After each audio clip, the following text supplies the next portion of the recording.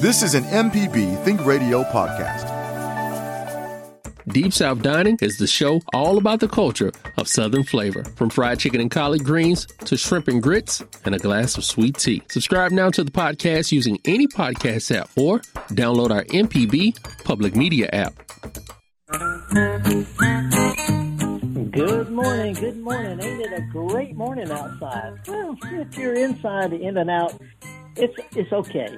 I'm a horticulturist fellow Rushing, and I know this time of year people thinking there's not much to do in the garden, but that's what we're going to talk about for the next hour.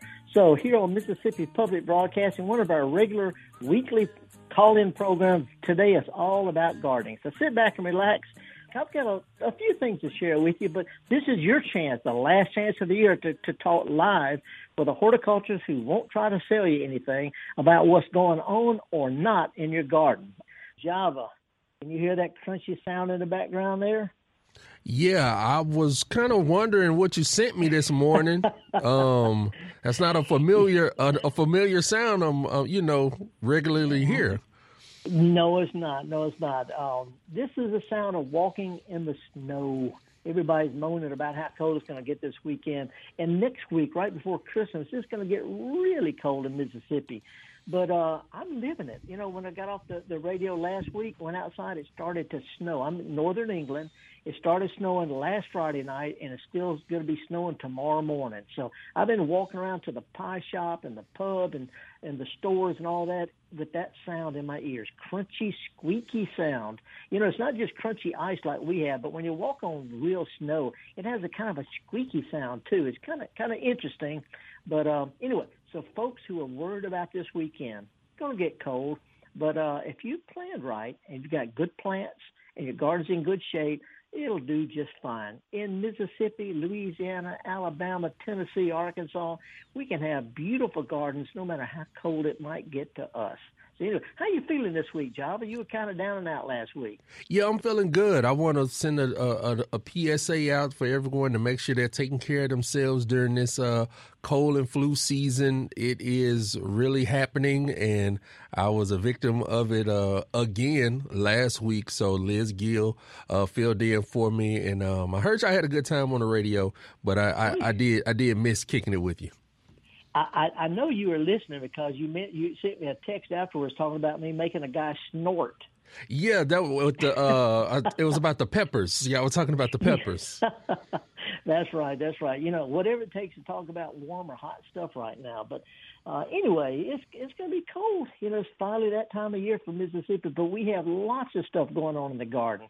You know, I'm an administrator for a Facebook page called Mississippi Gardening. And I've been getting a lot of people sending pictures of their beautiful poinsettias or their Christmas cactus or Thanksgiving cactus still blooming, and also the early paperwhite narcissus. A lot of people call them jonquils or daffodils, whatever you want to call them. Narcissus tazetta, which is the type of daffodil that's got multiple flowers per stem, really, really fragrant, are early bloomers, and they're real fragrant. Some people think some of them smell like cat pee because they're real fragrant, but they're starting to pop up right now. And I'd like people to appreciate and enjoy and plant it because this is a plant that only we Southerners can grow well. They bloom early.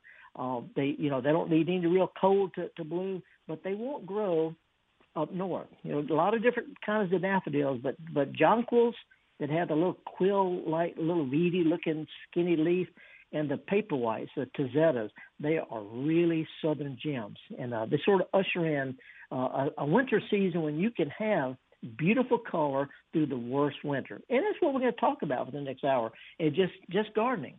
Matter of fact, Java, I'd like to bring it on back to Mississippi here and mention that even though it's going to get cold, we have a lot of stuff that's going on. I've been seeing people have what they call stinkhorn fungus. Java, we talked about this before. I don't even remember what a stinkhorn is. That's what I was about to say, stinkhorn fungus. That sounds kind of, I don't know, it's kind of funky. Yeah.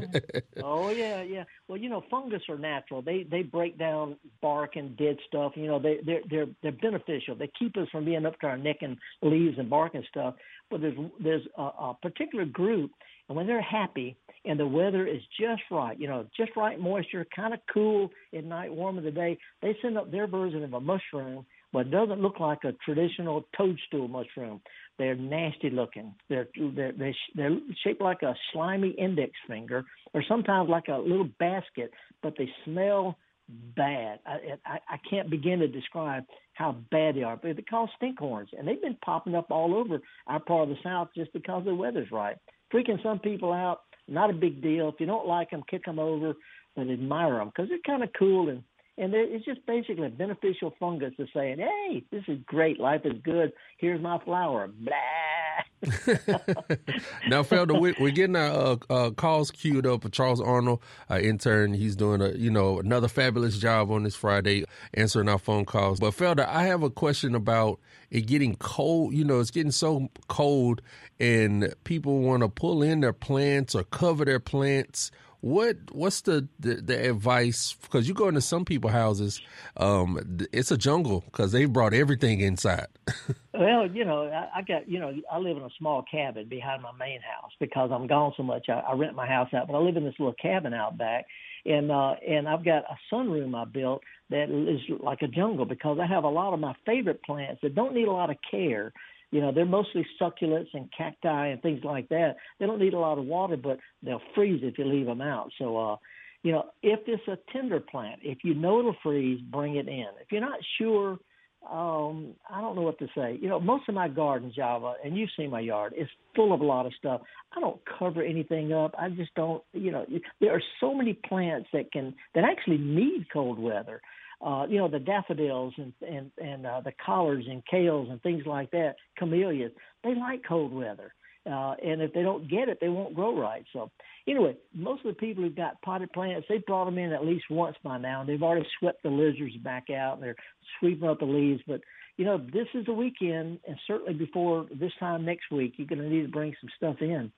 But for the most part, if your plants are moist, if you water plants right before a hard freeze, outdoor plants, a watered plant won't freeze as much as a plant that's dry. So just give them a good soaking, maybe put some mulch around some of your tender plants, and they'll be fine. A lot of people freak out over stuff they really don't need to. By the way, I got an interesting quote from a lady named Donna Perkins. She's a member of the Mississippi Gardening Facebook. She's from up in South Haven. She used to be the landscape supervisor at Old Waverly Golf Club out from West Point. But she said something cool about fungi. She said these surprise growths in the woods or the flower beds are the real elves of our world. They slip in quick and quiet. They eat organic matter, transform stuff, and then they disappear. I think that's really, really cool.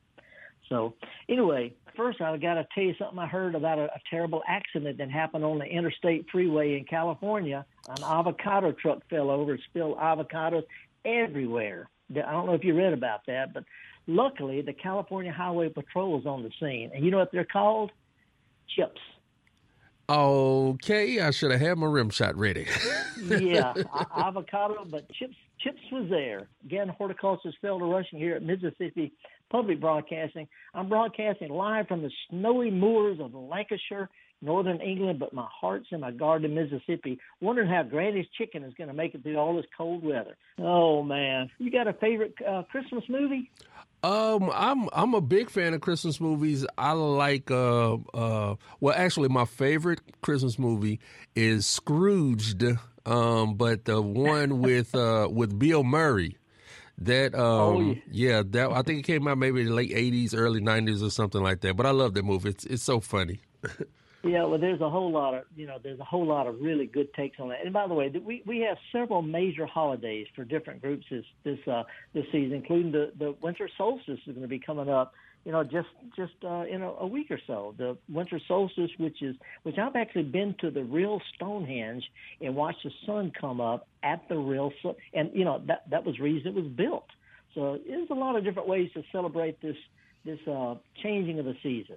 And I hope everybody stays nice and playing safe out there. But anyway, I know a lot of folks have brought their plants in and they started dropping leaves, or maybe they just bought a poinsettia and the leaves are starting to drop. And this is kind of natural. Leaves that are formed on tropical plants, potted plants, once they form, they get used to those conditions, that light, that temperature, that humidity.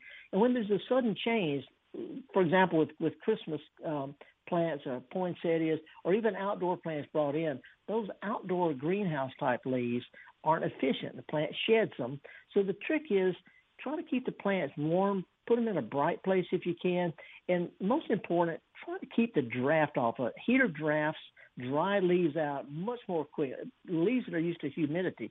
So try to keep them out of a draft or cluster your plants together so they have a shared little mini jungle. And then also give the plants a little bit of fertilizer, just a little bit, and some water to help them put on new growth that'll be adapted to the new conditions. And what I do with some of my bigger plants, the weeping fig, the hibiscus, things like that, when I bring them in, I just cut them back. Cutting them back just first of all, it means I don't have to rake up all those leaves because I've already gotten rid of them. But it stimulates quickly. It quickly stimulates strong, healthy new growth that'll be perfectly adapted for indoors. So anyway, don't worry if the leaves are turning yellow. The older lower leaves are falling off. That's normal when you change conditions on the plants. So, Java, the thing about the Grinch is something funny, and I don't want to dwell on England. Just because I'm over here doesn't mean that I'm all English and stuff like that. But something really weird that happened in a village not far from me is this man had an argument with his neighbors, right, because the hedges are too close to his drive.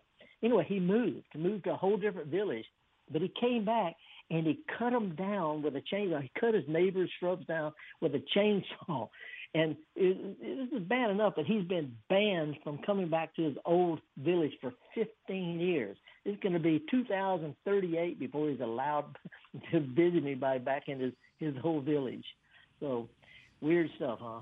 Yeah, that's a lot. I mean, for you to move and then just drastic measures, man. Drastic measures. Yeah. It's not like they didn't catch him on their the camera phone. I mean, the security phones. So anyway, and by the way, I'm starting to get a lot of invitations to give lectures and demonstrations and things this coming spring at libraries, garden clubs. Just yesterday, managed to schedule the annual free home fruit seminar, which we have every year at Hutto. There's usually 70, 80, 100 or more people at this free seminar. It's not till February, so we got plenty of time. Just want to let folks know that this is a good time to start scheduling garden talks at libraries, church groups, things like that. I do a whole lot of them, and it's always a lot of fun to get out and rub shoulders with the real gardeners. So anyway, just want to throw that out. And, now, Felder, I wish we had kind of prizes to give away because we have our first caller of the of the morning, and it's Madeline in Tupelo. If you're ready to take the calls. I am. Hey, Madeline, how are you this morning? I'm doing well. How are you? I'm fine. You got your plants ready for some cold weather? Well, I tend to not keep the plants that have to go inside too much. We like to let them all live outside, and the ones that are inside are always inside. But and there's plenty of stuff. Go ahead. No, go ahead. There's plenty of stuff that blooms in December, January outdoors. The camellias and the paper whites and the flowering clematis. You can have a beautiful winter garden without having to worry about bringing stuff in. Anyway, what you got this morning? Well, I was going to ask, I noticed that we had a couple of mushrooms pop up in one of our front flower beds that has a lot of perennials that have died off for now. But amongst them, there is a red one, bright red, and it's a couple inches tall, maybe 4 or 5, and it's starting to crook over, and it does. It looks not nice at all. And so I didn't know if the one you were talking about before, was it white or red, or is this something different? Well, the what we call stinkhorns is actually a whole group of mushrooms that do that, and they look like nasty fingers, and they're wet and they're slick. They're just terrible looking, and they smell bad. But collectively, they're just called stinkhorn, and some are shaped like little round lattices, but they all smell really bad. A whole lot of really pretty ones. Matter of fact, if you go online and just look up stinkhorn mushroom photos, it's amazing the beauty of these things, but they look pretty bizarre one at a time.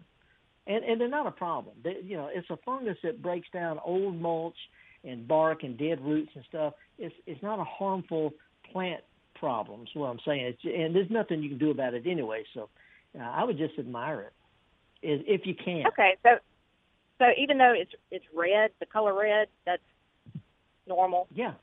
Yeah. There's dozens and dozens of different kinds, and some are really, really attractive, and some are just bizarre looking. They can be golden orange, but there's all sorts of different kind of what we call, instead of toadstools or puffballs, these are called stinkhorns, and they're nasty looking. But they can be pretty.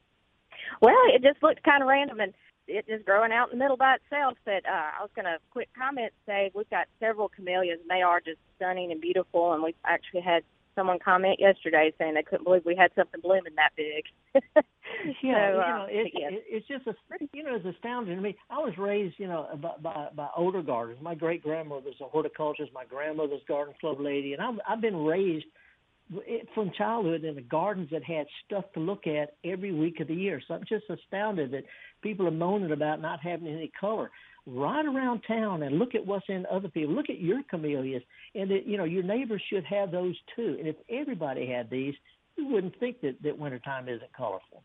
But anyway, I appreciate you calling, and just ignore those stinkhorns. They're bizarre looking, but they're happy little fungus.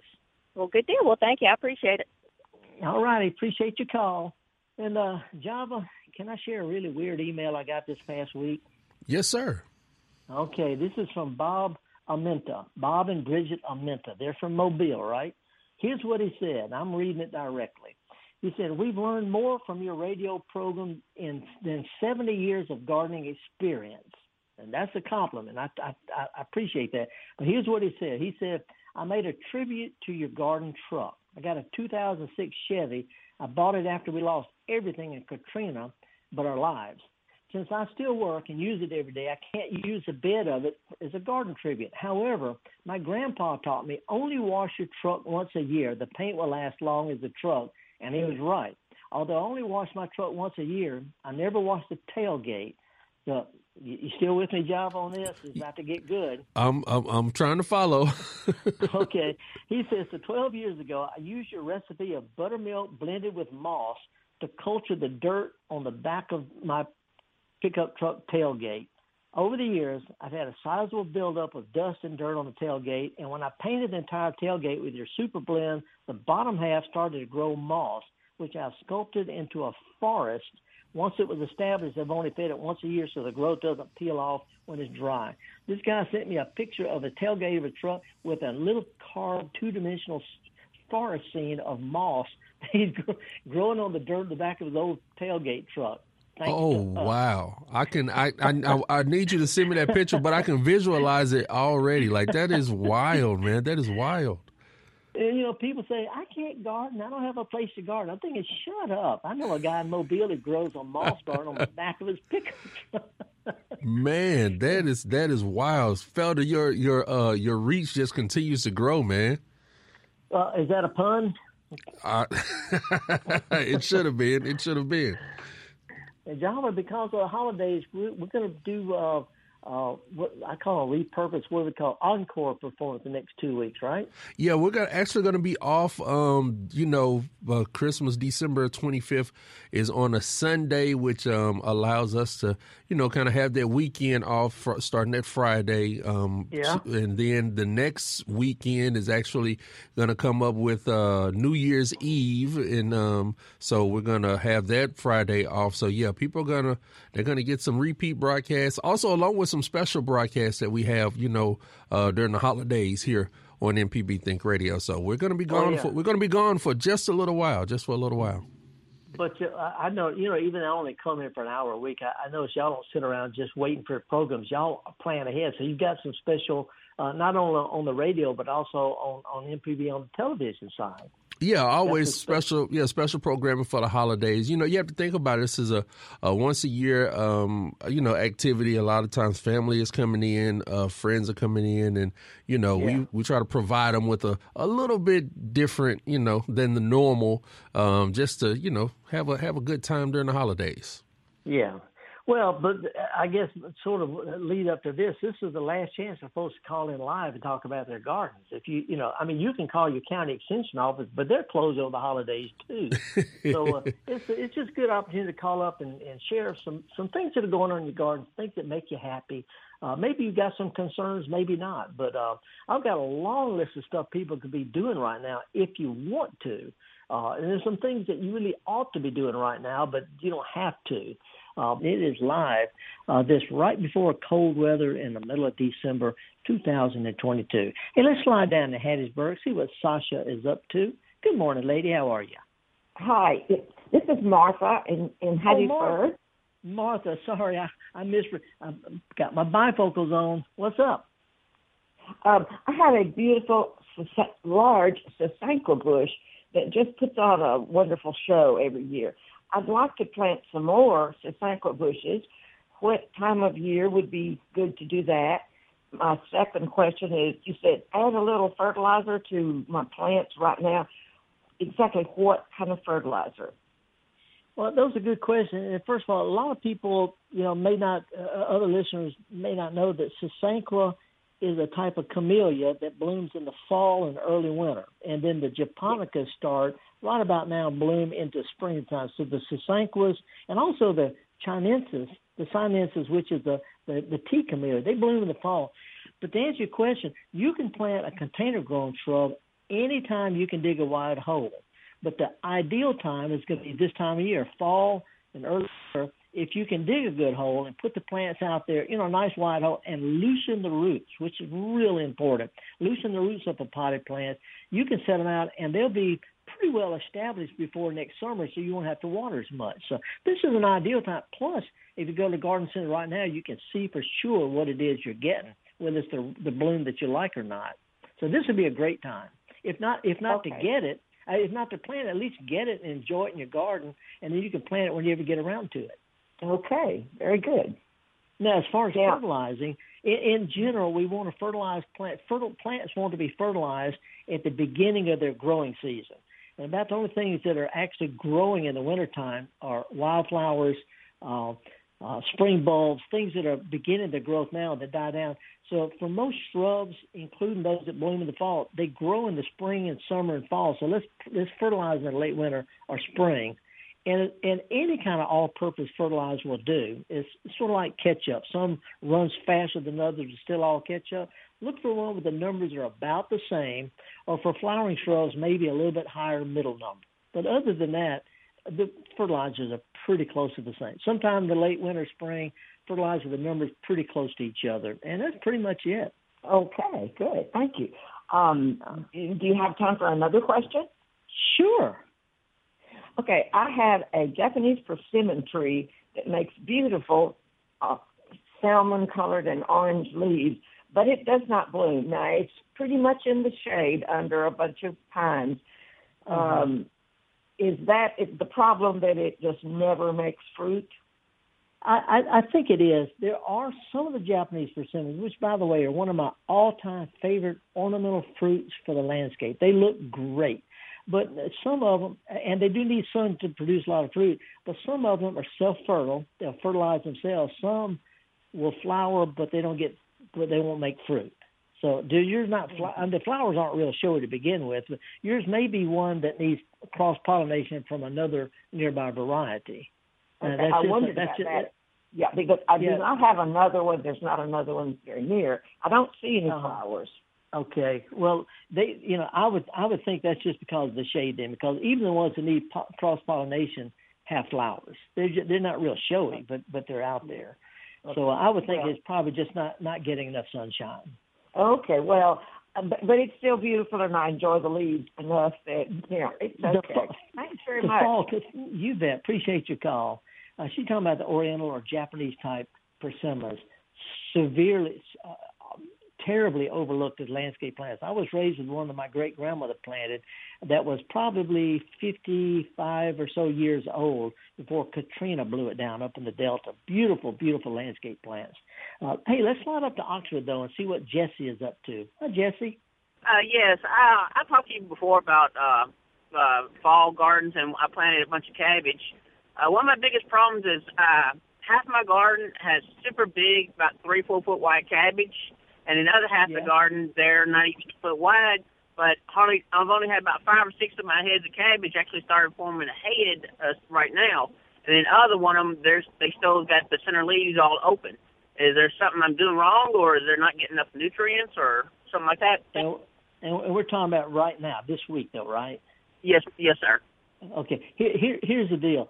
Cabbage and broccoli and cauliflower, people plant them all the time, but the people who do it for a living, the ones who want dependable heads to harvest, plant back in September, late August, September. Even though it's hot and the plants are small, those plants have time to grow and mature and then make their heads before it gets too cold. This time of year, if you have a little cold snap, or if they get hot and dry, anything that stops the plants from actively growing, they don't ever seem to kind of pick back up. So it could have been that yours stayed a little bit too dry, or maybe they got a little too cold, or perhaps they were big, kind of a woody plant when you set them out. But if anything interrupts their growth, they don't make that center head that we look for. And some varieties are worse than others. Different varieties of cabbage and broccoli. But I'd think that if they haven't produced by now, about all you can do is maybe give them a little shot of fertilizer and hope they don't freeze next week. They like cool weather. They don't like hard freezing. So, next time, sometime in late February or March, plant you some more. And then next late August or very early September, plant some that you can harvest way before now. And that's the only way to depend on it. You sound like you might have just planted outside the recommended date. And it's a gamble. Sometimes it works, sometimes it doesn't. But other than getting little plants when you set them out, not the biggest, prettiest, woodiest ones, but the little tender ones, set them out and keep them going. Gently push them with water, a little fertilizer. Keep them growing steadily. They'll never miss a beat, and they'll make beautiful heads. So it sounds like they just had interrupted growth. Okay, thank you. We did have a couple of spells out here of real dry weather in late August and all that. Everything was real dry and everything, and I struggled to keep my garden watered and all. Well, it helps. One of the things is, do you have a very big garden? About 50 foot by 50 foot. Ooh, that's a huge garden. Do you ever plant cover crops like clover or anything like that? I only do that for the deer. Yeah, well, in your garden, what I did, a month or so ago, is I put crimson clover. The areas I'm not going to plant till spring, and I've just got a few little raised beds. If you plant some crimson clover out there, they grow over the wintertime. You till them in. It really improves the soil, and you get a lot better growth on things like cabbage and things. But the main thing is get small plants, mulch them to kind of keep the ground from getting overheated and too hot and too dry. That'll help a little bit. But if they stop growing because it's hot or it's dry or a little bit of a freeze, that particular group of plants just has a hard time picking back up. Okay. So, all right. Thank you very much. Okay, Jesse. Good luck on it, man. Have a Merry Christmas. Thank you. Appreciate that. Java, I've got a little publication, and I tell people about this all the time. I put together, I've written a whole bunch of books. I'm a retired college professor, blah, blah, blah. But I put together some little, what I call little ditties. They're 2 or 3 or 4 page long publication. They could be printed out, but they're online. They're PDFs. What you call them, little ditties? Little ditties. Okay. Just little. Maybe that's what, when I was in the Navy band, we played these little songs. We call them little ditties. Okay, all right, I like it. Anyway, I've got one on really good native plants that look good in the landscape. And it's got pictures and everything. Good list, a little bit of how-to. I got one on the most dependable kind of roses from Mississippi that grow really well without a bunch of care. Hardy bulbs, you can put out once and you've got them for the rest of your life. But I have one, it's a little PDF, and people email me, and I send it right back to them. It's called Winter Plants for Mississippi Gardens. And it's got pictures of a little bit of how-to and lists of the trees, the shrubs, the bulbs, the flowers, the classic evergreen shrubs, things that have good foliage, these kind of plants that look at their best in the wintertime. And I've got pictures of these, and it's a free publication. If anybody wants to send it to me, just shoot me an email. Go to felderrushing.blog, and it's got a little thing that says email me, felderrushing.blog. Nothing else, no .net, no .com, felderrushing.blog. Email me, and I've got this little thing on plants that are at their peak in the wintertime. And all you have to do is have 1 or 2 of these shrubs, 2 or 3 perennials, a couple of these, and a little hard feature like a bench or an urn or something, and you got a scene that looks as good in the dead of winter. Matter of fact, it looks better when it's got a little snow on it. So this is the kind of thing where I try to to take what I've learned over the past 40, 50 years of being a garden horticulturist, and what do other people do that works really, really well in our part of the world? How can we put those together in a way that helps other people? So it's a free thing. DouglasRushing.blog, click on email me, winter garden plants. I'll send it right back. And then you can take this with the little pictures and all and go around and see these things in your neighborhood, but they're just scattered here and there. You pull them together into one little corner of your garden, and they'll be at its peak in the dead of winter. So no sense in waiting until springtime. We can have beautiful gardens literally all year long in the Deep South. And that's what we're doing here on MPB, is taking practical advice from local folks to help out local folks' quality of life. Am I laying it on too thick there, Java? No, Felder, and I can't wait to show this this picture with the gnome and the snow and the flowers, because it's exactly what you said. It sets a scene, and when the snow hits it, I mean, hey, it's a sentimental mood then.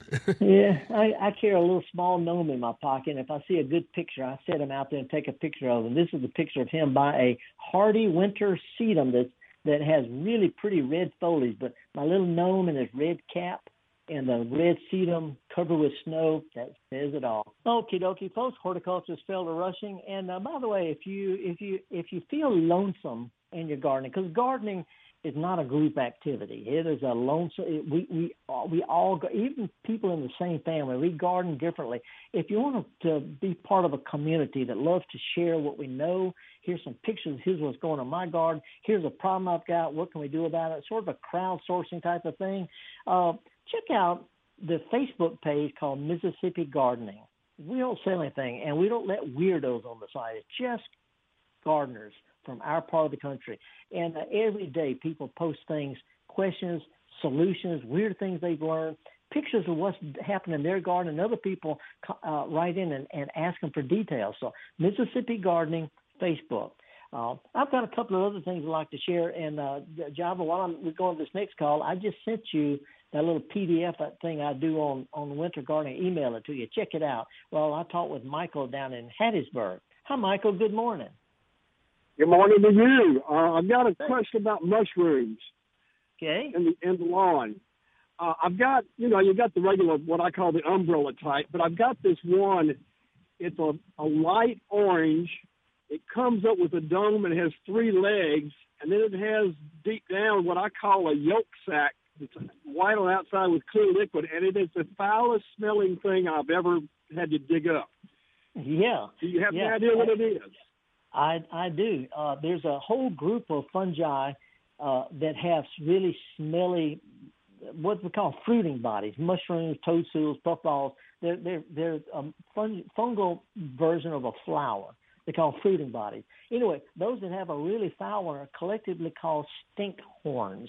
A lot of them are shaped like your index finger, but there's one that looks like a lattice, like an upside-down lattice basket, and there's all sorts of in between. That bulbous-looking thing is sort of its version of the stem of a mushroom. You can pick it up and throw it away if you want to, but the fungus looks like little white webby stuff. It's out, and it's a beneficial thing. It's eating old dead grass roots, and maybe there's a tree root or some more. Anyway, it decays organic matter. It's beneficial, but what you got is a lattice stinkhorn. Google it. You'll be amazed at the different shapes and colors and all that. But that's all. It smells bad, not a bad thing. Nothing you can do about it, so enjoy it as best you can. Thank you very much. Merry Christmas all to right. you. I appreciate it. Thank you. So, Java, did you get that little PDF I just sent? Yeah, I'm going to get a chance to check it out, but we got Bob in Gulfport on the line who wants to jump in before we wrap up the show. Okay. Hey, Bob, good morning. How are you, sir? Hey, good, Felder. I'm the party that sent you that email about my tailgate. Okay. Are you in Gulfport or Mobile? No, Gulfport. Okay. I don't know where I got Mobile from. So did I describe it accurately? You did. And, I wouldn't have even thought about anything like that except that you had been growing that vegetables and plants in the back of your truck. I thought, I can't do that, but I got to be able to do something because, like you said, anybody can grow anything. So I stuck on that idea. I thought, that might work. And it did. Well, the picture you sent, it was pretty good, but you said it was dry when you took the picture. When it greens up, send me a closer picture of it, because I just got to share that. It's too cool. It's too.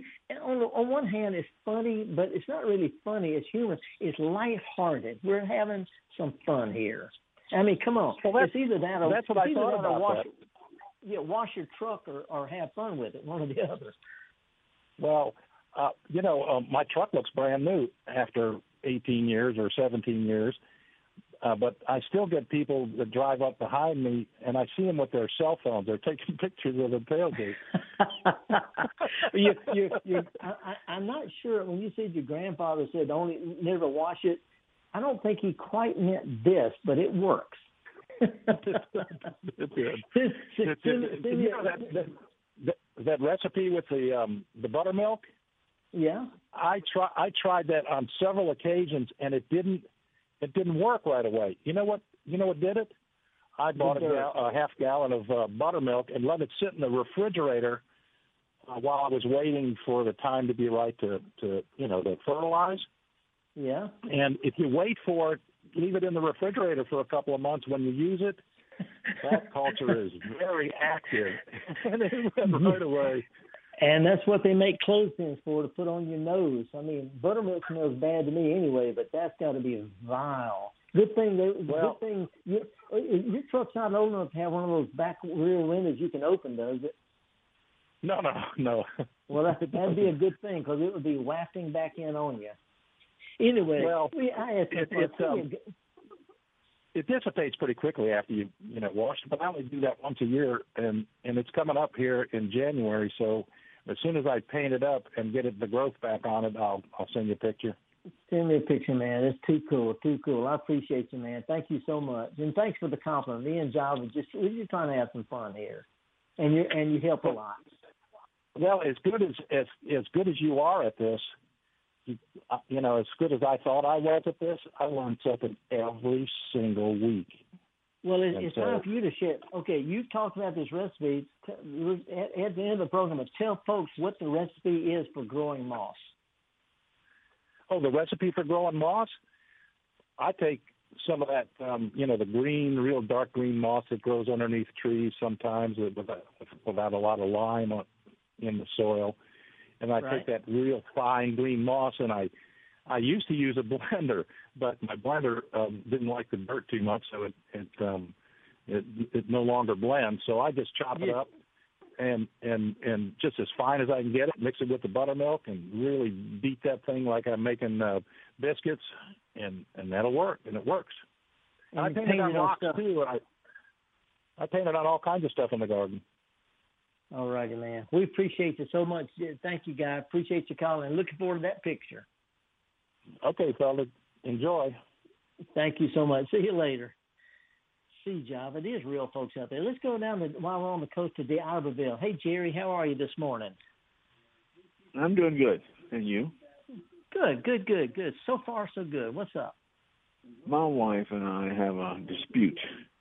I bought some grapevines, and she kind of convinced me that I needed to leave them in the pot and plant them on top of the ground and just cut the bottom of the pot out, and that they would do just fine. Well, they didn't do just fine, and they produced berries, but the berries never got ripe. And I told her it's because I didn't plant in the ground where it should be. And I need to know what your take is on that. Well, have you got really bad, heavy, poorly drained, wet dirt, or you got pretty good dirt to begin with? Well, it's a low area. It stays damp pretty damp. If an area that stays damp or is heavy, or if any time it stays wet for a long time, it is good to plant it on top of the ground. But the thing is, you don't want to just put it on top of the ground and cut the plant. You want to pile dirt up to it like a low, wide baseball pitcher's mound. See, so that combination of planting it high enough to where it doesn't stay wet in the winter, but you have to also slope some dirt up to the roots.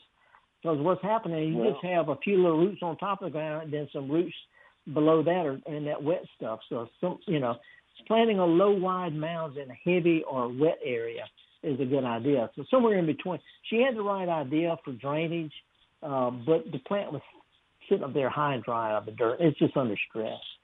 Right. But the berries, it put berries on, but the berries never got ripe. I don't know what that could just be because of weather. Is this a grapevine or a muscadine? Muscadine. Yeah. That might just be because of the weather. We had a really, really wet spring and then weird summer, and that affected a lot of different kind of fruits. So it could just be, the weather this year. I mean, but weather, planting up on top of the ground, that would affect the whole vine, not just the crops. So I'm suspecting it's still staying a little bit too wet in the winter, in the springtime, and that's caused it to be weak and it can't mature its berries. So sounds like you're taking up for her. Nope. What I'm gonna say is, I would have put it on top of the ground, but I piled dirt up to it in a low, wide mound. Planting it on top of the ground is not a good idea, but planting it in low, wet areas is a bad idea. So she had the right idea of planting it up high because of the drainage, but we needed to have brought some dirt up to it, like a baseball pitcher mound. And so somewhere in between the two, both of y'all are sort of right. How about that? Best I can do, man. Well, I know. I'm going to plant some more vines. Well, I'm going to plant them in the ground and see what the results are. Okay, if it's in a low, wet area, they're going to rot. So if it's an area that stays wet part of the year, work up the dirt, make a little baseball pitcher mound, maybe 3-4 feet across and 4 or 5 inches deep, high in the middle, and plant raised up with dirt sloped up to it over 3 or 4 feet. That's ideal. That's what the vine wants. So anyway, good luck on it, man. Appreciate your call. Java. Yes, sir, Felder. It's always tricky when it comes to the marital gardening advice. Yeah. A lot of gardening expertise is not horticulture. Some of it is horticulture. Some of it is sociological. How can I get away with weeds in my yard? Some of it is psychological. How can I do this? Even though the psychology and sociology as well as horticulture involved, and I have to split that all those ways. And by the way, one of the tips I would give people the next couple of 3 weeks after this cold spell, when it warms up, if you like winter wildflowers, do nothing. But if you like to have a perfectly maintained lawn, sometime in late December, early January, when the weeds are small, is the time to spray for them. Anything that will kill dandelions or clover will kill most of the quote unquote weeds in the lawn. If you like to have a flower lawn, a meadow lawn, you don't have to do anything. But if you have trouble with stickers and clover and henbit and dandelions in the spring, the time to treat for them is late December or January on a nice warm day. While they're young and they're small, they're easy to control. So don't want to hear from you in March or April when it's too late to spray. If you want to control them, late this month or first part of next month. And the reason I'm saying that now is because we ain't going to be here for another couple of weeks. We got Christmas holidays and New Year's, and me and Java are going to be whooping it up in our different ways. I hope y'all have a good holidays. I hope you stay safe. There's a lot of crazy folks out there. A lot of weird stuff on the news, Get you a potted plant. Start you some paper whites and some water. Do something gardening that's positive and hopeful, and share it with your neighbors. We bring hope to the world. If you get a chance, take a kid to a garden center. Let them pick out a poinsettia or some daffodil bulbs or something. Show them how to start them out like when you start our new year, doing something that's positive. But most important, keep in mind, it's really good for all of us as human beings to learn and to share how to get dirty. Java, happy holidays. We'll see y'all after the first of the year. Y'all get a chance, go to felderrussian.blog. Click email me, and I'll send you this thing on winter gardening plan. And see y'all after the first of the year. This is an MPB Think Radio podcast. To hear previous shows, visit mpbonline.org or download the MPB Public Radio app to listen on your iPhone or Android phone on demand.